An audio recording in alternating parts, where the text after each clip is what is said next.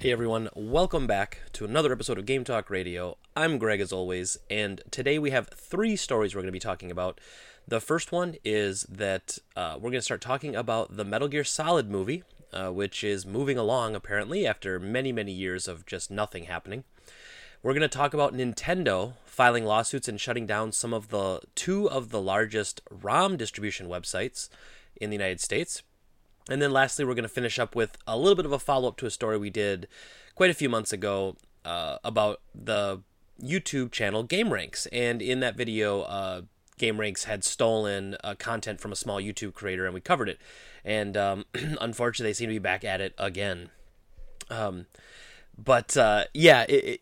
so I don't know. It just seems like one of those things that after making these horrific apologies you think that they would be able to move on and that they would not do that anymore.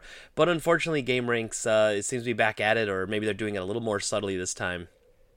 And it kind of, is their thing, I guess, when they're hurting for content. I think that's literally what they do, is they kind of look for content all over the internet and then they find what they can rip off. But to begin, like I said, we want to talk about the Metal Gear Solid movie. So recently, the Metal Gear movie, which originally was announced by Hideo Kojima in like 2006 at E3, and I remember that announcement, and I remember thinking, "Oh my God, this is going to be great." If you don't know, if you're new to this, I am an incredible Metal Gear Solid fan. You can't see it, but on my wall here, I've got almost all the Play-Arts figures. I collect everything Metal Gear. I've got all the consoles, like the import 3DS Snake skin. I've got the import Twin Snakes GameCube. I've got the import PS4 for Phantom Pain. I've got it all. I also collect multiple collector's editions, and I try to collect every version of the game. I have demo discs. I have magazine covers, things like that. Metal Gear is my favorite franchise, so it is, without a doubt, it is my thing. It is what I love. I've loved every game, even some of the offshoots. I still find joy in them. It's really great. So this was a big deal for me. And in 2006, they originally announced it, and then it just seemed to go to radio silence forever. And so I guess we all thought, okay, well, I guess it's not being happened. That happens a lot in Hollywood. An idea gets pitched, there's some hype, and then it just fizzles away and it's gone. And obviously, as we know, over the years, they kept churning out Metal Gear games, and now they've gotten back to, Kojima is no longer with Konami. He was the big guy behind Metal Gear, so you almost would wonder if ever the movie was as far away from possible of being made as it ever would be. And that doesn't appear to be true. So apparently in 2014, this director, his name is Jordan Vogt-Roberts. His most recent movie was Kong Skull Island, which, I'm going to be honest, was actually a pretty good movie. I liked that. I'm not a huge King Kong guy, but I thought that movie fit really well. And I thought it was well done and obviously well directed, and it was very good. It's actually only his second movie, and he's a really young director. He's, I think, like 33 or 34 years old or something. So it's cool. Now, why does his age factor in? Well, it factors in because he grew up playing video games like we did. Like who I assume most of the people watching this did. And so he grew up, he talks about a story where he played the original Metal Gear Solid when he was like in 7th grade. So he has a love and an appreciation for this series. So apparently in 2014, he negotiated with Sony to write a script for a Metal Gear movie. And as of Comic-Con, so at San Diego Comic-Con, he sat down with IGN and talked to them a little bit about it. As of that, they have just turned in their script for a Metal Gear Solid movie to Sony. Now, even he's the first to admit, Jordan is the first to admit that once you send a script off, they're going to send it back, and it bounces back a long time before you get anywhere close to greenlighting a movie, setting a schedule, casting, all that sort of stuff. But it was funny because he, over the last month or so, he's been doing this 31 days of Metal Gear concept art as to go along with the 31st anniversary of Metal Gear. And so very strange that, it seems to be further along. Now, that could again be him pushing the hype train a little bit in an effort to help get the movie made. However, and so over the last couple of days, because of San Diego Comic-Con, where he sat down, it's been all over the blogs, and everyone's been talking about this Metal Gear Solid movie.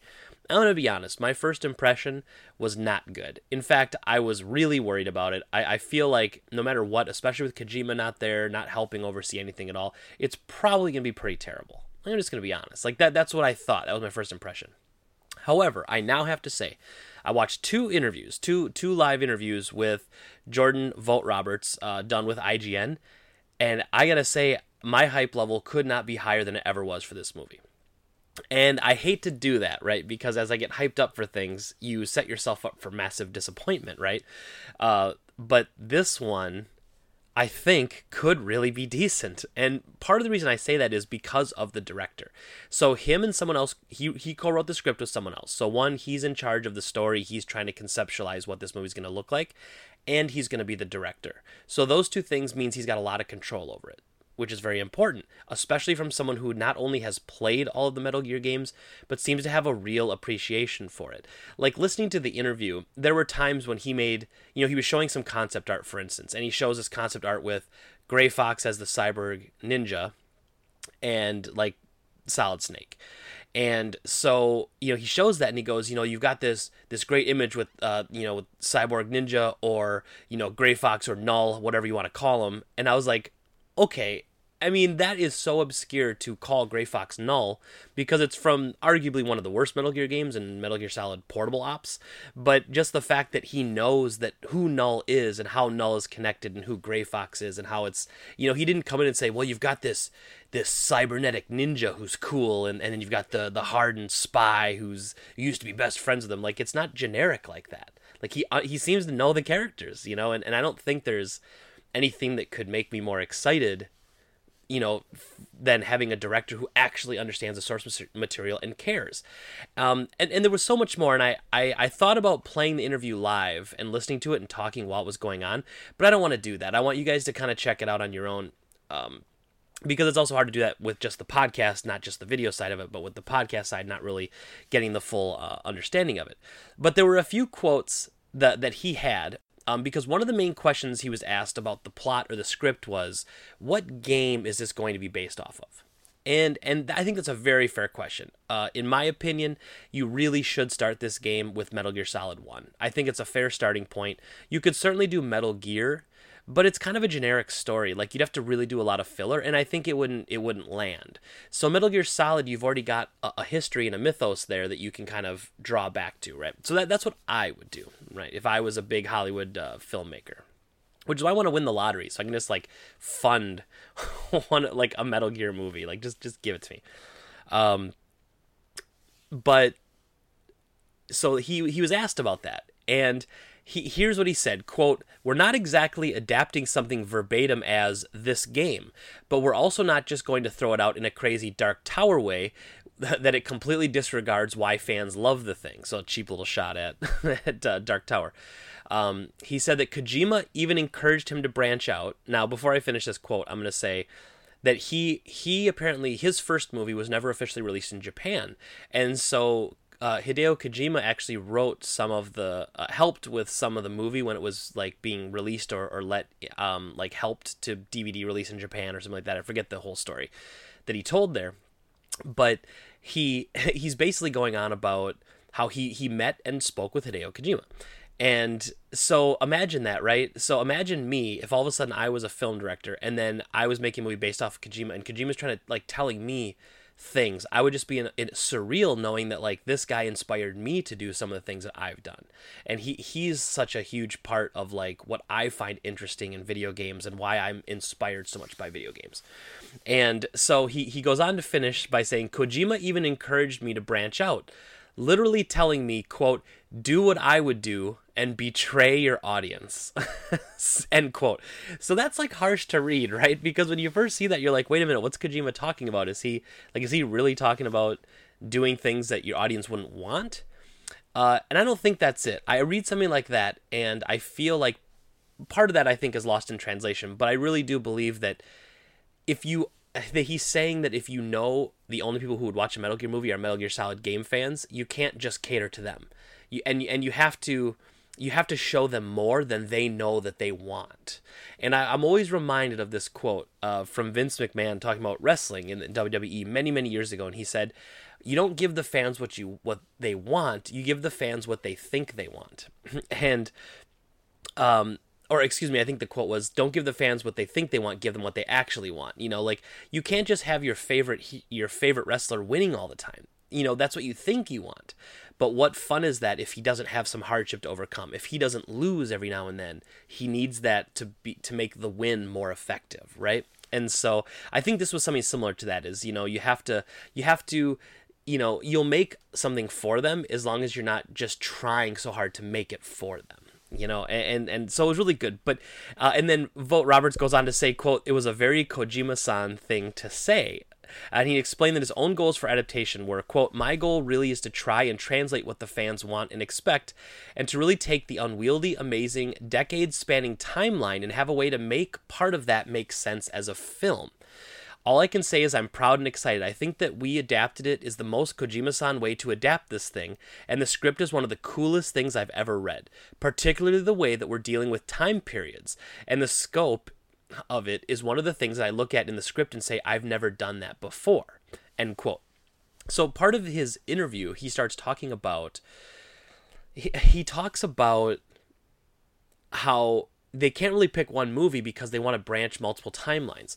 So what that tells me is you're going to have because he talks about how the game's message is very cyclical, like everything happens again and again, and you're stuck in these loops until you break out of it.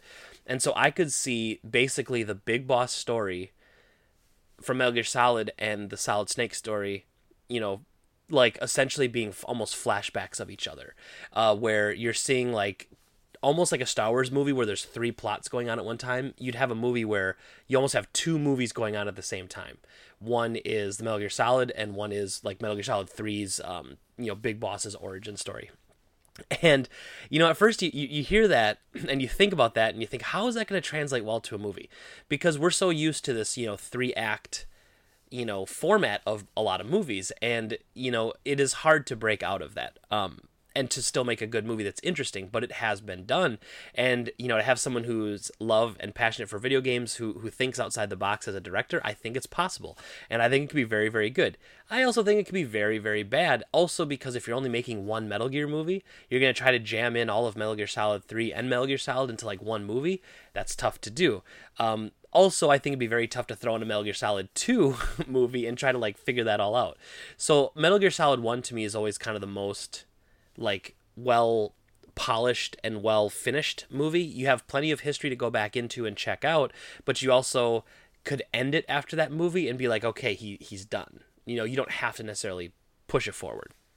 But it was really, really awesome to hear somebody so passionate about video games being a movie director and him wanting to make this movie.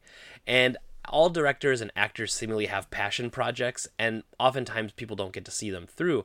I'm really, really hoping this one does. This one, I mean, oh man, I want it, and I was all ready to never accept it, never want it, and after listening to his interviews, it was so good, and like, I'll totally be down for anything this guy makes, because he understands, like, he's our generation. He's not like a 90-year-old guy still making like horror movies from the 80s, in his style. Like, he's talking to us as as video game fans and as of movie fans, and I think it'd be really awesome. Now, one neat little piece they talked about in one of the pieces of concept art was it actually showed, like, it was from Metal Gear Solid 4, and it showed like it showed a Solid Snake like behind a car with a gecko kind of over there, and the face of Solid Snake looks just like Christian Bale. And so he the first thing he said when they showed the art was, "Hey, look, I want to squash all rumors right now. There's no talks with Christian Bale to be in this movie. He's not cast as Solid Snake. We're just telling you that, when a concept artist comes up with a concept, oftentimes they'll draw a face. They'll take a face from somewhere else and kind of add it." So that's what he wanted to make very, very clear, which is sad because I'm actually going to bring this up here, which is sad because this is a really cool piece. Let's see if we can get a decent sized picture of it. So you kind of see here, like, that's Christian Bale's face. Now, if you also look at this concept art, it's almost got more of Big Boss's facial hair, and a little less of Solid Snake, and obviously the gray is gone, so it's not just the mustache and gray hair. It's merging some concepts together, and some of this concept art is really, really cool. I wonder if I can find any more of just the concept art. But this one's definitely cool. But here he says, right here is a quote, "This artwork is in no way indicative of casting," said Vogt Roberts. "It is a very common practice in creating keyframes for the artist to take inspiration from contemporary actors. The casting process of the film has not begun. We're purely focused on creating the best script possible while I have many ideas of the best way to bring these iconic characters to life.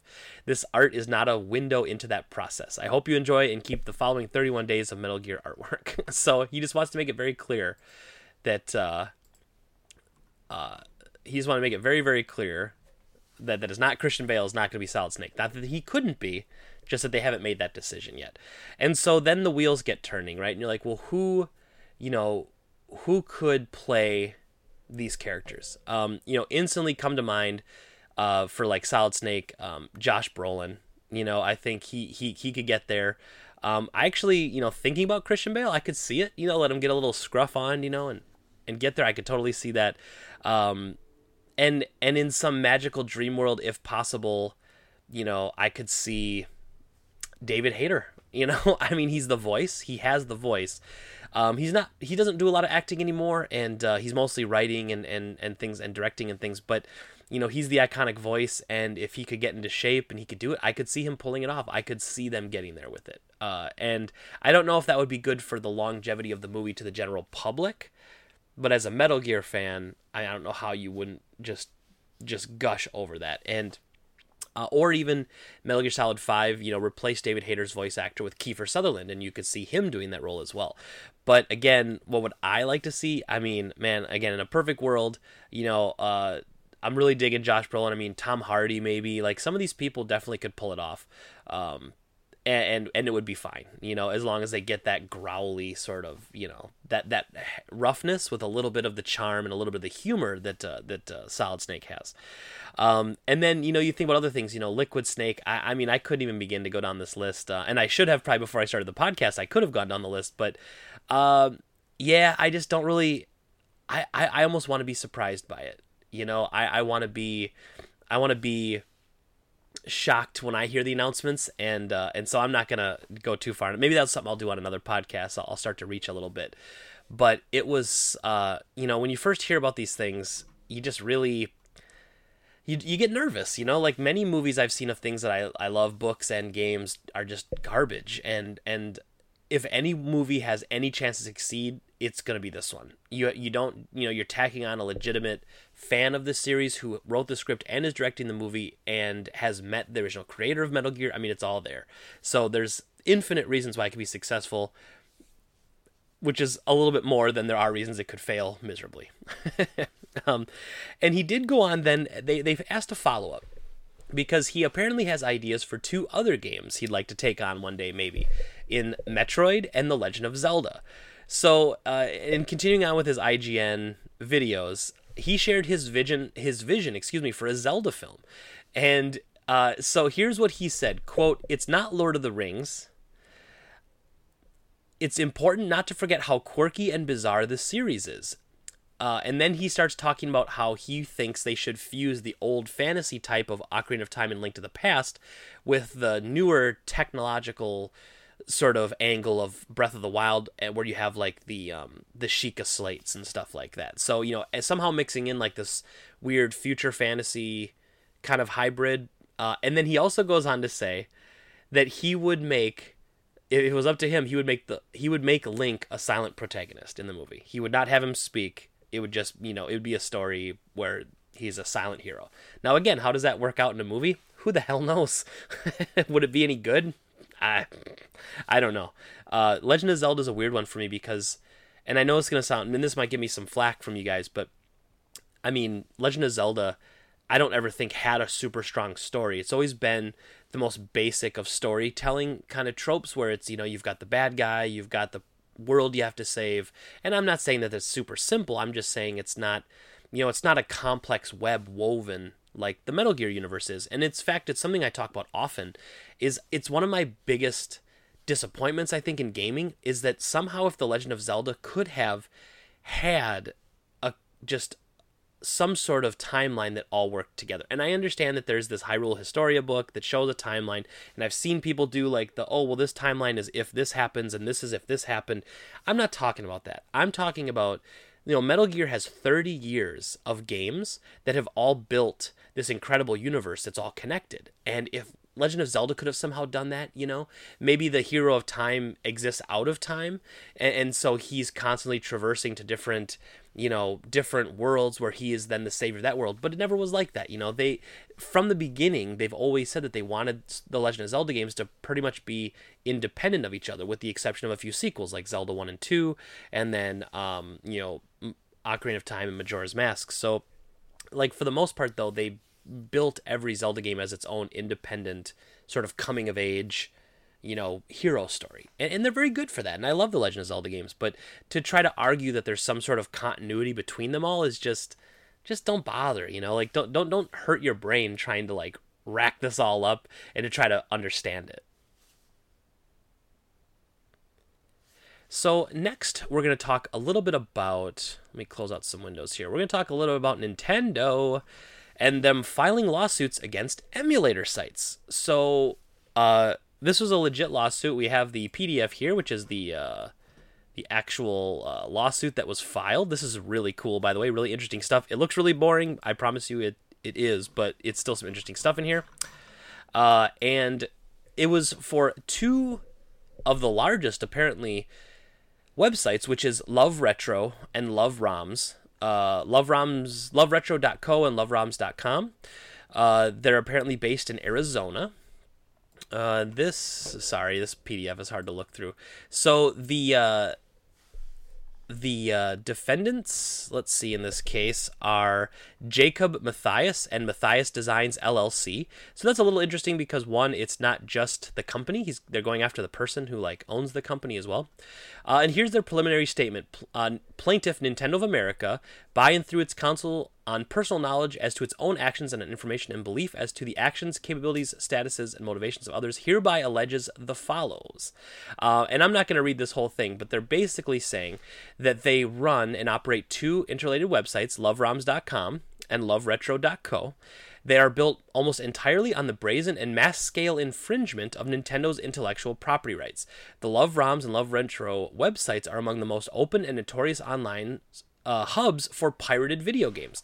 Through the Love ROMs and Love Retro website, defendants reproduce, distribute, publicly perform, and display a staggering number of unauthorized copies of Nintendo's video games, all without Nintendo's permission. This includes thousands of games developed for nearly every video game system Nintendo has ever produced. In addition to Nintendo's video games, defendants reproduce, distribute, and publicly perform a vast library of Nintendo's other copyrighted works on and through the Love ROMs and Love Retro website, including the proprietary BIOS software for several of Nintendo's video game systems, and thousands of Nintendo's copyrighted musical works and audio recordings. Defendants also make extensive use of Nintendo's registered trademarks, including the Nintendo logo and most recognizable Nintendo video game characters, to encourage visitors to download and play unauthorized copies of Nintendo's copyright works.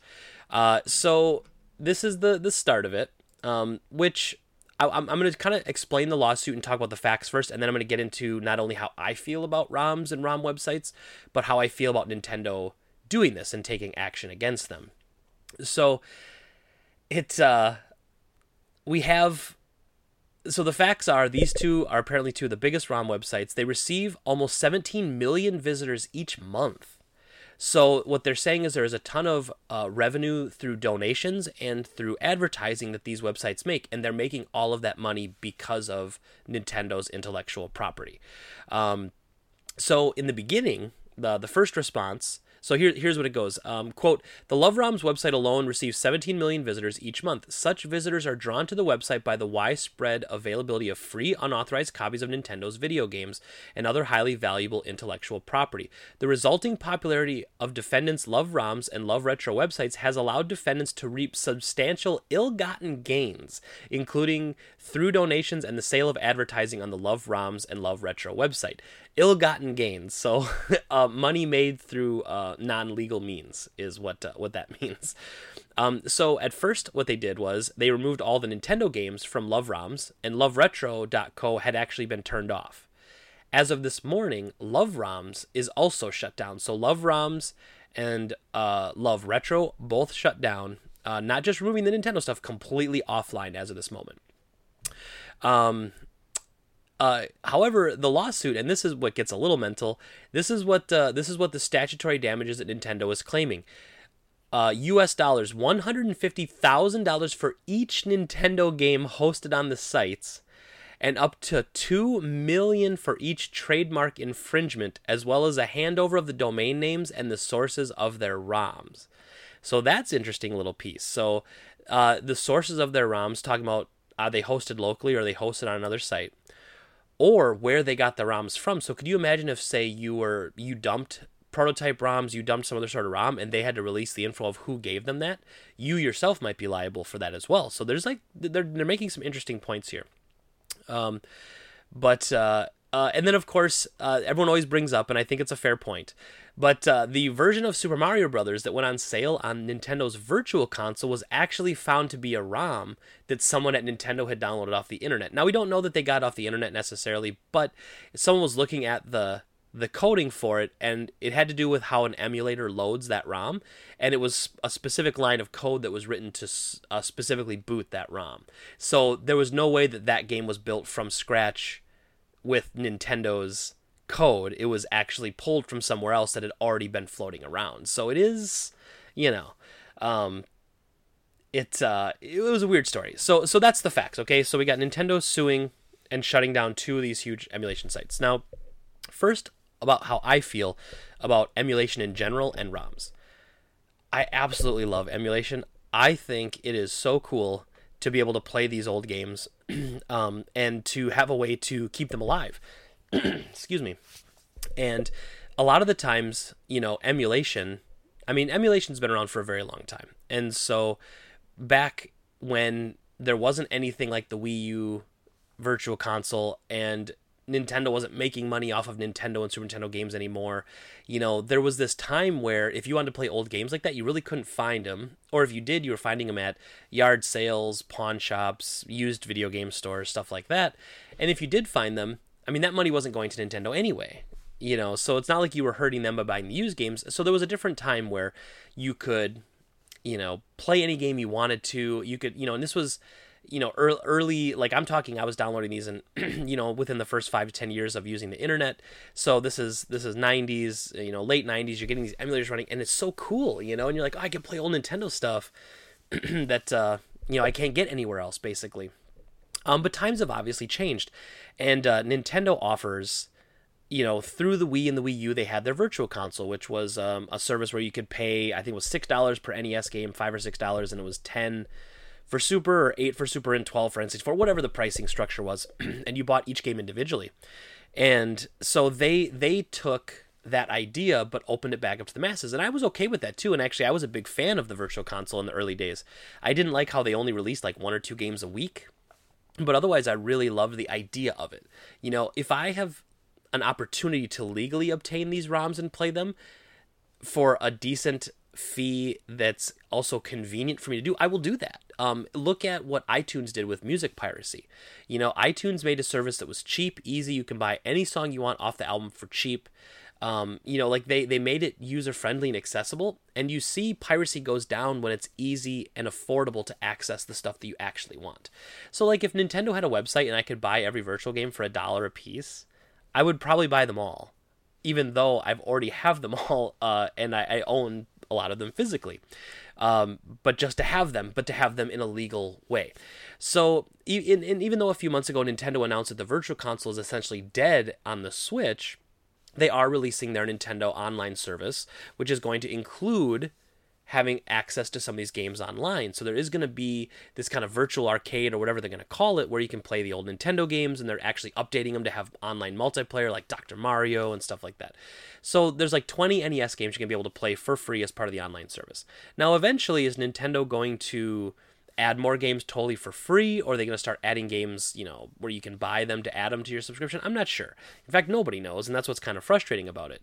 But I'm a huge fan of emulators and ROMs, and I think it's great. I also think it's really fun when you can play like old arcade games and stuff like that. You can play the Simpsons arcade game, which never came out on any console except like the Commodore 64, and which isn't really a console. And you know, you could play the X-Men arcade game that for a long time hadn't been out until they finally, you know, released it, and stuff like that. You know, Alien vs. Predator, the arcade game, all these good fighters that never came out in the U.S., you know, all these Mark of the Wolves games and Fatal Fury games that we never got.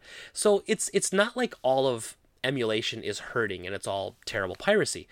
In fact, there's a lot of people who like to do it just kind of for the fun of it. Now, that doesn't say that there aren't people who take it maybe too far and do abuse the system. For instance, I've had customers, when I worked at GameStop, I had a customer who, once he got his R4 card for his DS, which if you don't know, a DS R4 card basically lets you put ROMs onto a DS cart and just load them off of a DS so you don't need to buy games anymore.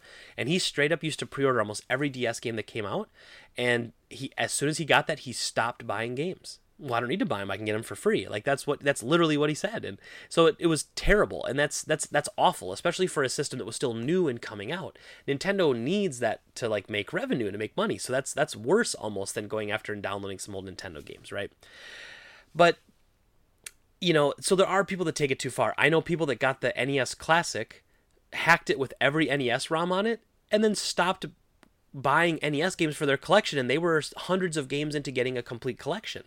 So that's also strange to me. Like, obviously, yes, it's more convenient to have a little box in the palm of your hand, play all the games that take up essentially an entire room. But that was weird to me. Like, I'm not like that. You know, even though I love ROMs, getting a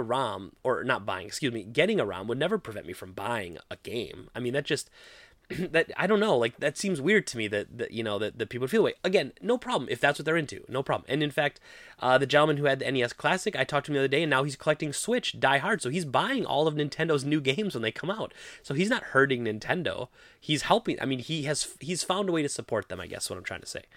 So the ROM thing it's a really tough issue, because there are people that take advantage of it, and then there's people who just kind of do it for fun and for free, you know, and they just kind of want to try out some stuff. And I do believe that a lot of this stuff leads people to want to play it legitimately, you know. So like if you buy an NES Classic, which is essentially a bunch of ROMs on a Raspberry Pi packed into a little NES case, when you buy that, though, that will inspire you sometimes to want to get the rest. And if it opens you up to Nintendo products, maybe you say, hey, you know, I bought a NES Classic and now the Switch looks pretty cool because I'm buying Nintendo stuff again. It reintroduces you to their brands, you know. However, on the flip side of that, there's two parts to this next side, is that one, Nintendo has to protect their properties. If Nintendo doesn't do stuff like this and doesn't ever protect them, when a time comes where they have a big lawsuit they want to fight, those defendants can actually use, like, the inaction of Nintendo against them. So they could say, well, you know, for 10 years they've known that this other site out here existed and they didn't do anything about it, so why are they stopping us now? It must be a prejudice or a grudge against us. And they can do that. And then, you know, a judge would say, yeah, how come you didn't file that before Nintendo? And Nintendo could say, well, you know, the other site, we didn't care about it then, we care about it now. That doesn't work. You know, you have to set precedent. It's often why you know, a lot of lawsuits happen, including Bethesda when they were suing Mojang over the word scrolls in their game, because they needed to protect their IP from future assaults against it.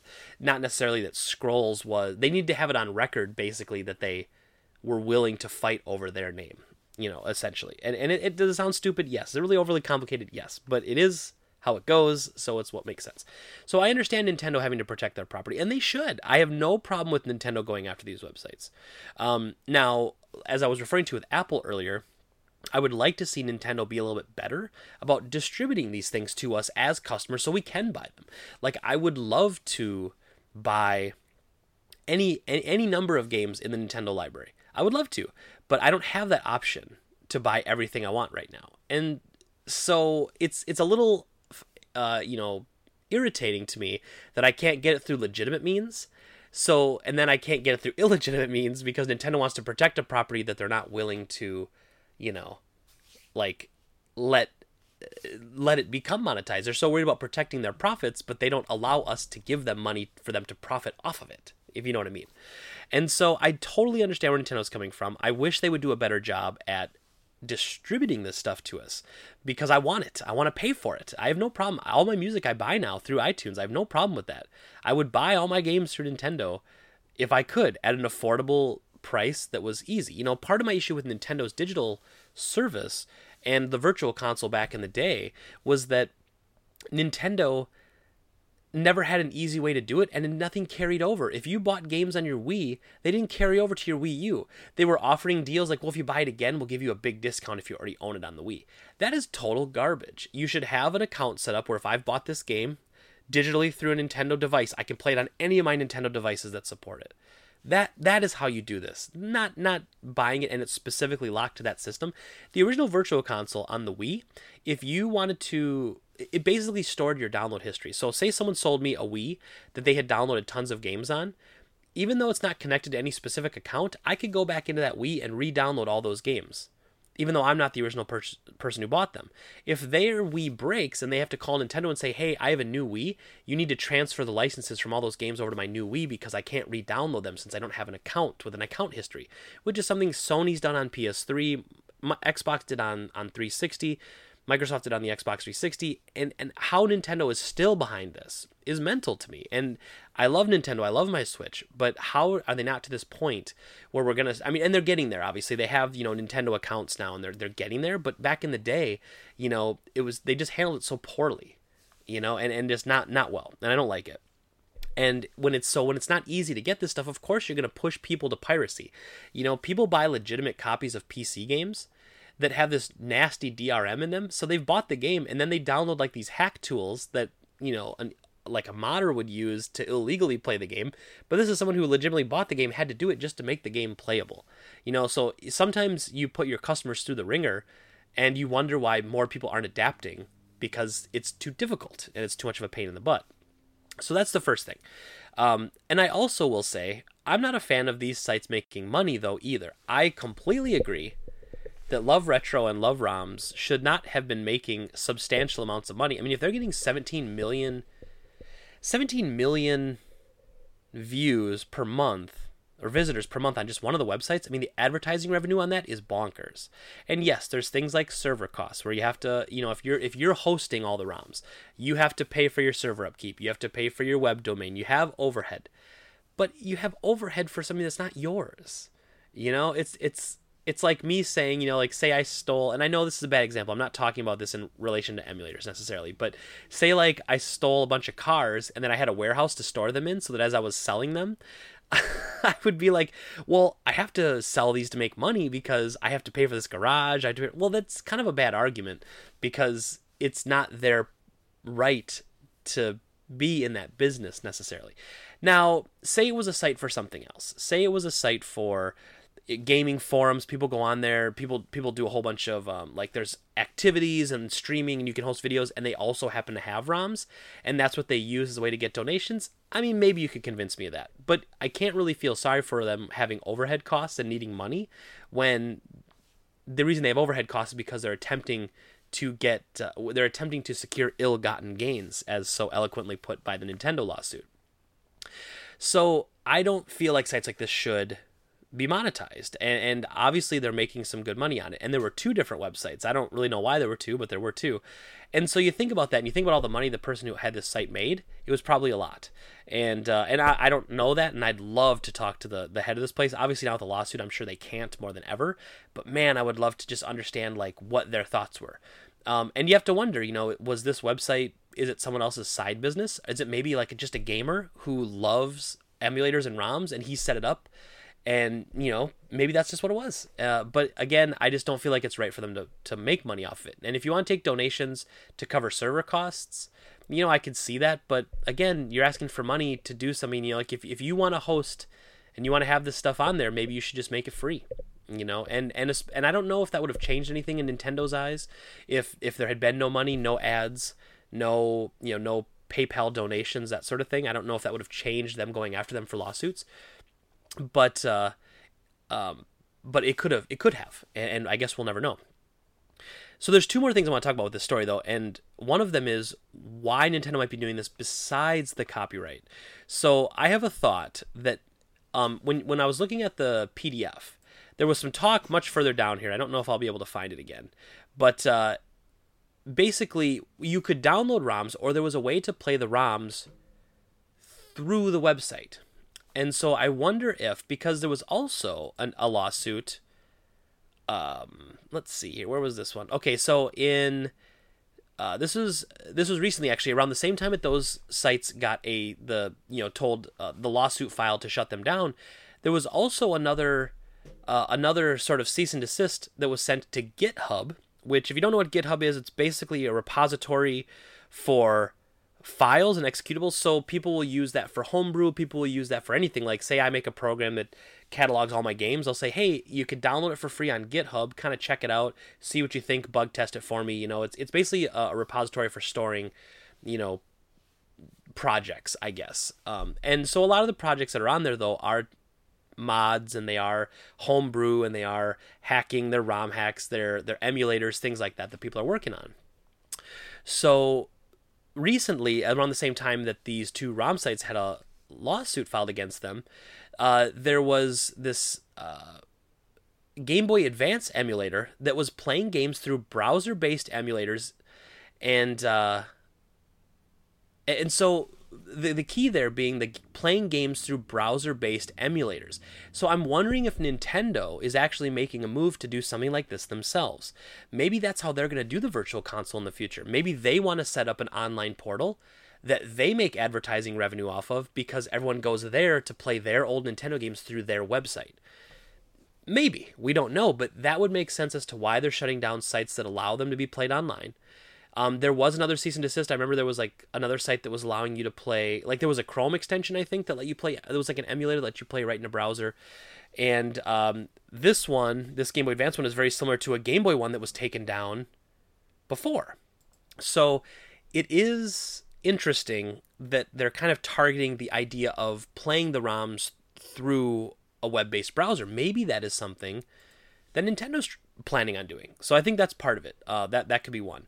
And then I actually think that's the main point, to be quite honest. I don't know. I mean, obviously, you want to shut down people that are hurting you and causing your business money in your eyes, but it just seems weird that it was based more on the sites that were setting up this kind of online portal. So the total, I want to say, someone added it all up for the number of games on there times all this stuff. I want to say it came close to like $100 million or something was what the lawsuit essentially comes to, which would be incredible. I highly doubt that whoever runs that site has that kind of money. But it is their property, do with what they wish. And you could argue that it's anti-consumer. I don't necessarily think it is, as long as Nintendo's making strides to make that experience available to us better, like I talked about with iTunes and Apple and stuff like that. So, but that's it. So Nintendo, both the websites have come down now. Nintendo's dropping hard lawsuits on this, and shutting down a GBA browser emulator as well. So they seem to be going after browser emulators. Very interesting stuff. But again, it's Nintendo. They've always been very protective of their properties, and I guess I don't really know what else to say about that, except it's their right, but it doesn't make them right, if that makes any sense. I don't know, but it is their right, and I think, as much as I love emulators and ROMs, I never looked at it as it was an okay thing to do. I just looked at it as it was a fun thing to do, that if, say, they came tomorrow and said, hey, all ROMs and emulators are illegal, you can't use them anymore, suffer a big fine, I would stop doing it. But I wouldn't be that surprised, I guess, And then lastly, we wanted to talk about a follow-up to a story I did a few months ago. So a few months ago, I talked about somebody who I didn't know at the time, but I've since actually become pretty good friends with, Josh, at a YouTube channel called Suggestive Gaming. Check it out if you haven't. He did this incredible God of War, like, kind of retrospective, where it talks about the history of the games, the history of the characters. Everything was awesome. And he did that right before the new God of War came out. He has since done a Kingdom Hearts one, which is also very good. Go check it out. But how I met him and how I found out about him was I did this story. I didn't know anything about him. And I didn't know that he was actually only a couple hours away in Milwaukee. But I had I had done this story because I was on Reddit and the PS4 subreddit. Someone, he had made a post saying, this big YouTuber stole my video and I don't know what to do about it. And so you go, okay, well, let's look into it. And it wasn't something like, because a lot of times with YouTube videos, a lot of people pull information from the same sources, whether it's a Reddit thread talking about, whether it's, a Reddit thread talking about this game, or if it's Wikipedia, or if it's, a fan site, a fan forum talking about the game where people are breaking down the lore. Like, you don't know where all this stuff kind of comes from. And a lot of times they come from the same sources. However, what GameRanks did to Josh's Suggestive Gaming is they straight up stole his video. So not only was the script almost identical, they took his video and cut parts of it. You can even see some of the same transitions near the end of the cuts. And it was crazy. It was terrible. It was like, how could you do this? And it was funny because talking to Pro Jared and Peanut Butter Gamer, they were even saying that their stuff was getting ripped off by GameRanks. So they weren't just doing it necessarily to crappy, small channels, not saying you're crappy, Josh, you know what I mean? But not just doing it to small YouTubers, but they were doing it to big YouTubers as well. And, so the Reddit thread blew up quite a bit. And Josh, was fighting the good fight. He was trying to spread word, and GameRanks came out and adamantly denied it, and said, no, that's not true. We don't do that. We get this a lot where the little guys trying to bump off the big guys, yada, yada, yada, and all this nonsense. And, and so you're like trying to comprehend, you have proof, and you show video proof and you show the whole thing. So eventually, and I know I'm kind of like butchering this because it's been so many months since I read all about it. But then like the head guy of GameRanks or whatever comes out and he says, hey, I'm, everything falls under me. I believe that this did happen. I've talked to the editor. That person's in trouble. We will not let this happen again. We are very sorry. And even after that, like the GameRanks fans were almost attacking, the GameRanks fans were almost attacking Josh's Suggestive Gaming like it was his fault and that he should be thankful that like a large channel, talked about his video. So what I want to bring up here, and part of the reason I'm on this on my own page here, is because I want to bring up let me see if I can find, I gotta find so I did my video on it, right? And so I got to get this, but I got to pause it real quick. So I had done this, and this video was back from January 9th, okay? So this is before I was even doing video format. This was just my audio podcast. I would clip it and throw it up. And so I did the video covering the whole thing, talked to Josh a bunch. He's actually a really cool guy, does great videos. Check out his channel, Suggestive Gaming. And so what we're getting to is that this happened again. And getting back to what I was talking about with Josh and him getting almost harassed by people. So for some reason, about a month ago, I started getting a bunch of comments on YouTube videos from this video again, GameRanks. And I was like, well, why am I getting views on this? The video at the time only had like 500 views. Wasn't a big deal. And, it had a bunch of upvotes. As you can see now, it's certainly just riddled with downvotes. But it's up another, 2,000 views or whatever. And some of the comments, I actually had to make this post because people started saying, things like, let's see, I'm just kind of, people were disliking it just because they didn't see proof. See, no evidence showed. No, okay, dislike. And I'm like, okay, well, they admitted to it. Like, I don't know. And then this guy says GameRanks stole his content. Where's the evidence? I didn't see it. Y'all just hating. Congrats on 2,000 subs. That's a little, doesn't see. Stole from Juicehead 2. Anyway, so just a bunch of people basically attacking me for making this video. So I actually had to make this top comment say, hey, everyone that came here from this suggested video, because I later found out that on GameRanks' newest video, I was the next video in the up next category over here. So it was GameRanks plays this game. Next up, GameRanks stealing content. So it was, obviously it was all GameRanks fans going to the video and being like, what the hell is this low-level YouTube scrub making fun of the channel I love, right? And so I had to make this saying, a lot of people have been asking for proof, and I wanted to share. Here's the link to the Reddit thread that got me started looking. And I go on to say, and here's the apology from GameRanks for doing so. And I had to legitimately make an apology. I had to make a link to the apology, for crying out loud, because people didn't believe me.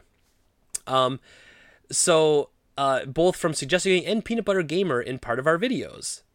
One of the editors got lazy and it slipped by. This is no excuse. We realize this is a grave mistake and completely unacceptable. The blame is not on one, it's on all of us. We're looking at our process and investigating our videos that this editor has done in the past, but the damage is already done. We genuinely apologize to the creators and viewers we pissed off, and moving forward to 2018, this will not happen again.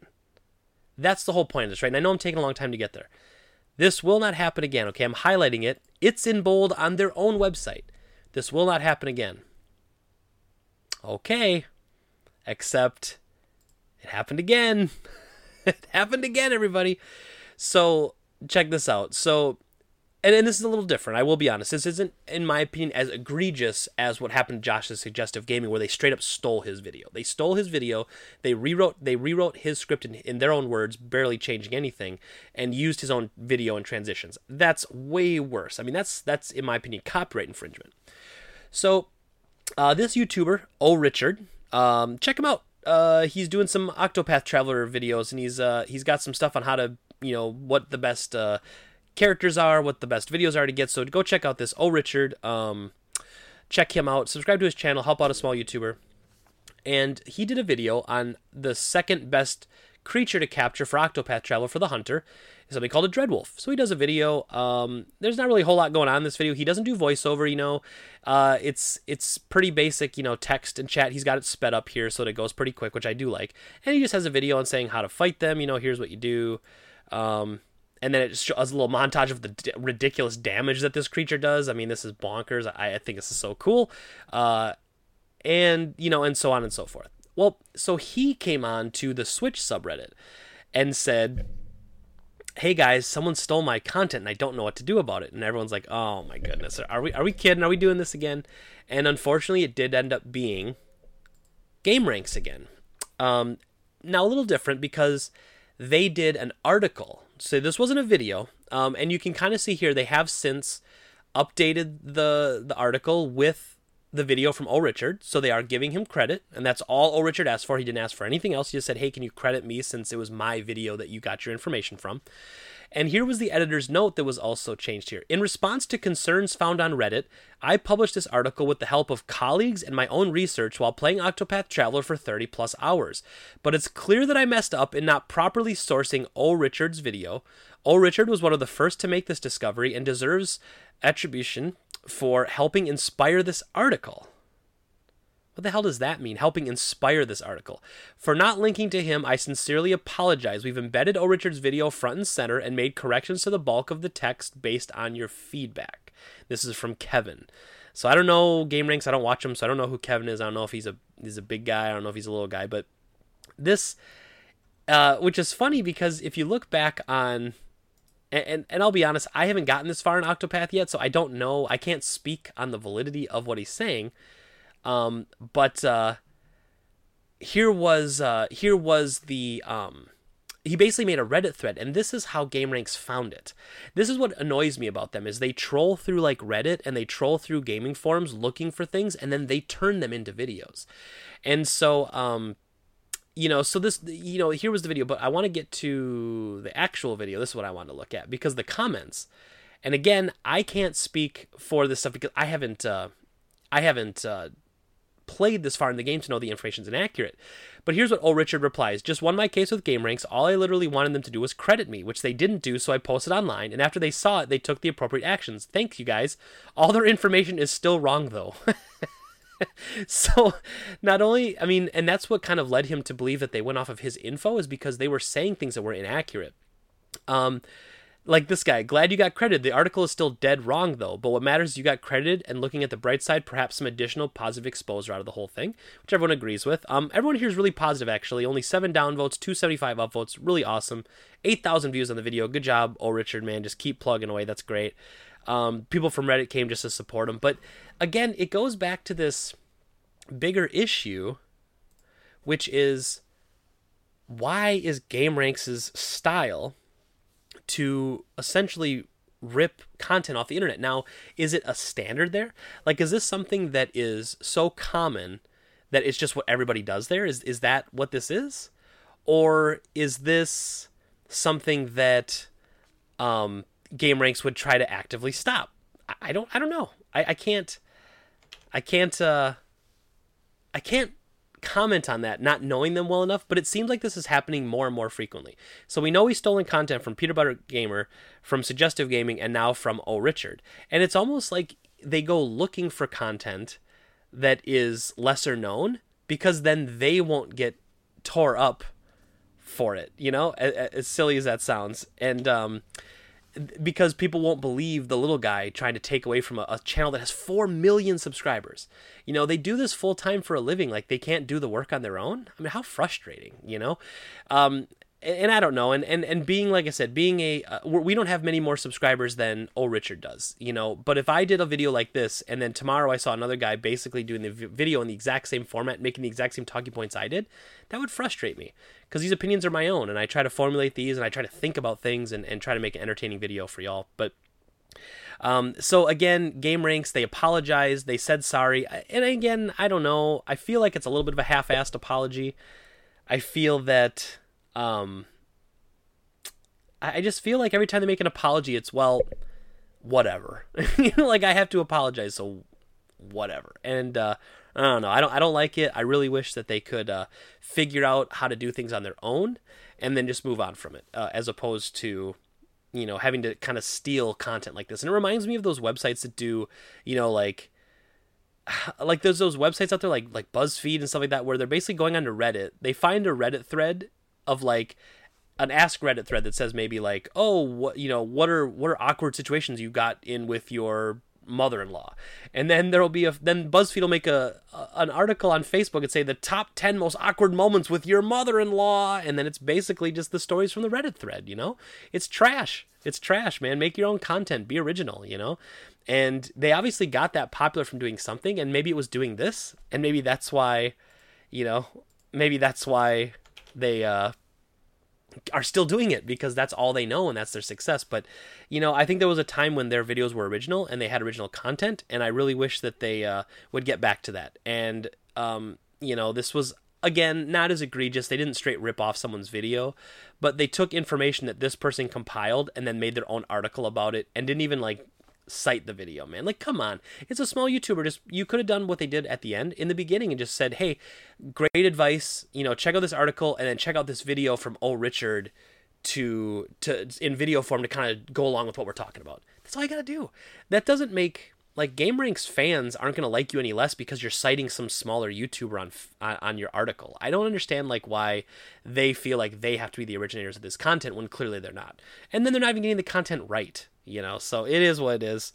It's frustrating. Game Ranks at it again. I hope that they learn from this. I don't think they necessarily will. I think this is basically just the way that they operate, and I think I wouldn't be surprised if this has happened a million more times, and that they just haven't been caught as many times as it's happened, because this is clearly a pattern of behavior. All right, everyone, and that is the podcast for today. We're going to pick our game of the week to talk about. Let's talk about one of my newest additions to my collection, Final Fight CD. So this is the arcade version of Final Fight on the Sega CD. This is the best home port you can get, not counting the import of this. They made some changes in the US market, so technically the Japanese version of the Sega CD, so the Mega CD version of Final Fight CD is essentially the best version. But it is a very good game. So it is my favorite version of Final Fight, except for the arcade, of course, because it had 2-player co-op, which is something that the Super Nintendo version of Part 1 was missing. And it also added the third character, which was added later in a separate version of the game called Final Fight Guy on the Super Nintendo. So you get all 3 characters. You get Guy, Cody, and Hagar. And you get to play 2-player, which I will admit 2-player in this game is kind of sluggish, and it's kind of hard to play, a little slow. I'll kind of zoom in on the box here for you, get you a little bit of the look of what it looks like. But this is my boxed copy. It actually took me a long time to find a copy. Late in the Sega CD's life, they went away from those jewel cases that you've seen before, and they went to these cardboard boxes, which really suck. And so a lot of these got very damaged, because this was, at this point, this was still pretty much pre-PlayStation 1 days. And a lot of people's first CD systems they didn't hold up very well, because we were used to cartridges that we could throw around all over the place.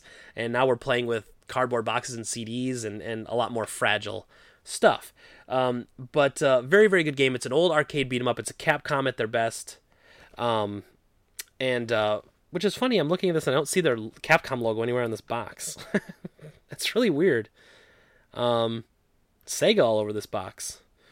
But no Capcom logo. Interesting. But anyway, it's really good beat 'em up. It's an arcade style beat 'em up. You go through multiple stages, you fight a guy at the end, and then the final boss, when you beat him, he goes flying out a skyscraper window. It just kicks butt, man. It's great. Final Fight CD, my game of the week. Check it out. For my personal collection. Love it. And love you guys. Appreciate, as always, for listening and watching. If you're listening to this on iTunes or on SoundCloud, please go like us and subscribe to us on Twitch and follow us on Twitch and like us on Facebook. And you can subscribe to us on YouTube. That would make us very, very happy. We're getting very close to 3,000 subs just over our first year here. It's been an incredible growth, man. We're so happy with it. We're so proud of ourselves. So I'd love it if you go. You can go to YouTube and search for The Drop Rate, or you can just go to droprate.life, and that'll link you to our YouTube channel. You can follow me on Twitter at DropRateGreg, and and hit me up. I'm gonna start doing some mailbag stuff here pretty soon, and answering questions. So if you think of any questions, you can always just DM me on Twitter, man, and we'll answer some for the podcast. So thank you very much, as always. I appreciate everybody for watching or for listening on SoundCloud and iTunes. Everybody have a great day. We'll talk to you again next time. Bye bye.